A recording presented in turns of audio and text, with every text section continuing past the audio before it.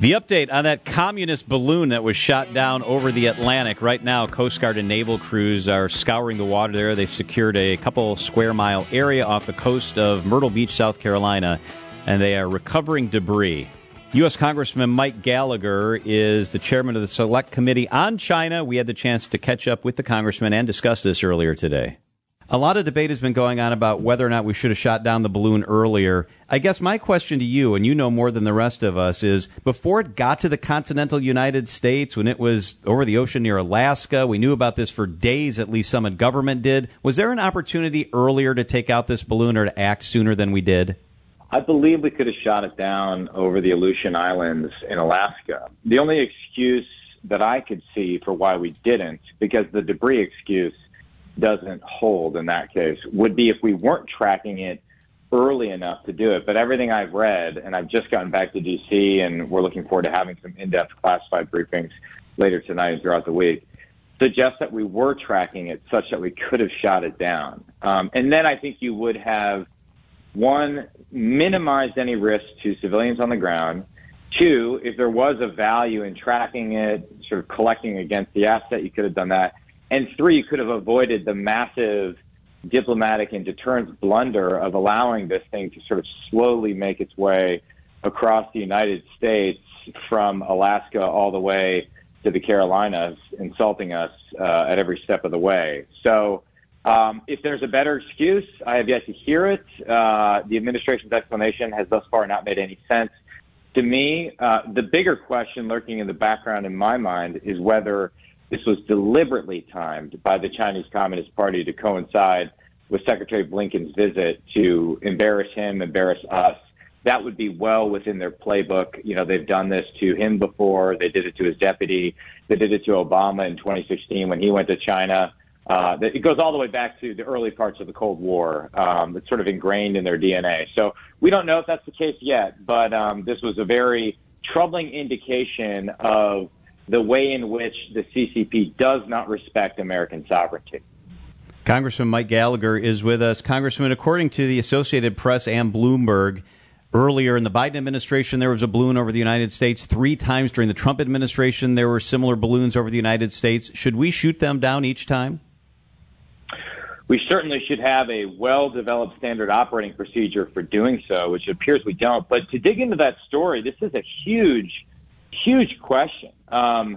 Because multiple Trump administration officials have denied it. I've talked to all of them in the last 48 hours, and they said if this had happened 3 times in the Trump administration, we were unaware of it. So one of two things is true. Either the military was aware and did not brief civilian officials, which is a massive problem for civ-mil relationships, or we weren't able to piece it together or understand that it had happened until after the fact, which is a massive problem for our early warning and tracking system. So either way, that actually raises more questions than it answers.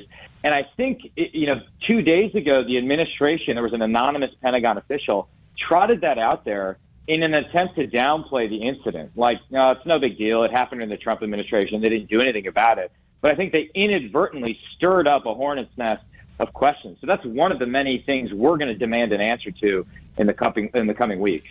Congressman Gallagher, as the chairman of the House Select Committee on China, I got to think that you have gained this knowledge over a period of time. What got you first interested in China's government and culture to this level?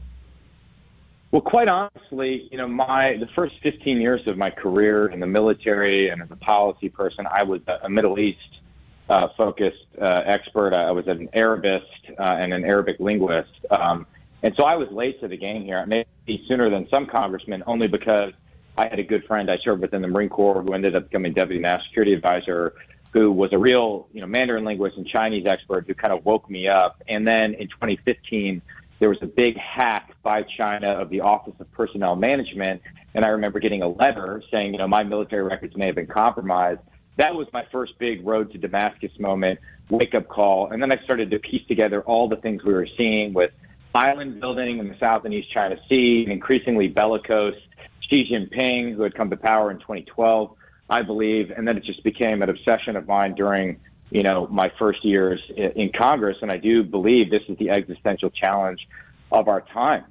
If for no other reason, we've become too dependent economically on China. I don't know if you remember early on in the pandemic, the Chinese Communist Party threatened to cut off the export of advanced pharmaceutical ingredients to plunge us into a sea of coronavirus was the phrase they used. And just imagine if they had that type of leverage and were willing to use it in wartime and deny us access to life-saving drugs. That just gives you a window into how foolish our 2-decade strategy of becoming dependent on them was. And so I'm hoping to use this committee to wake up a lot of my colleagues to the threat and build a bipartisan consensus around the urgent actions we need to take in order to defend our country and our sovereignty before it's too late. Do we have similar balloons over China?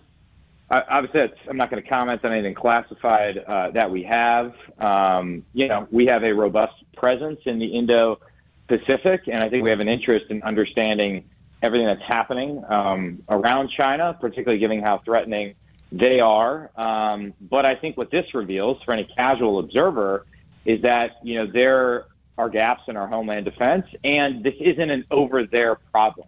It's a right here problem. And if China is able to float a balloon, whether for intelligence, surveillance, and reconnaissance purposes, or imagine if something like this was weaponized over the continent of the United States, I think it should remind us all that in modern warfare, if we actually found ourselves in a confrontation with China over Taiwan, the vast Pacific Ocean would not offer a defense.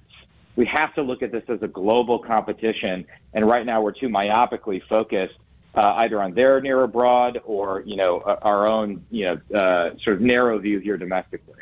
And Representative Gallagher, you mentioned Taiwan, and you seem concerned that Taiwan could become a future Ukraine. 100%. I think we've entered the window of maximum danger with respect to Taiwan. Xi Jinping keeps reminding us that he's committed to reunifying Taiwan with the mainland by force if necessary. And despite what we saw in Ukraine, we tend not to take these authoritarians seriously or take them at their word.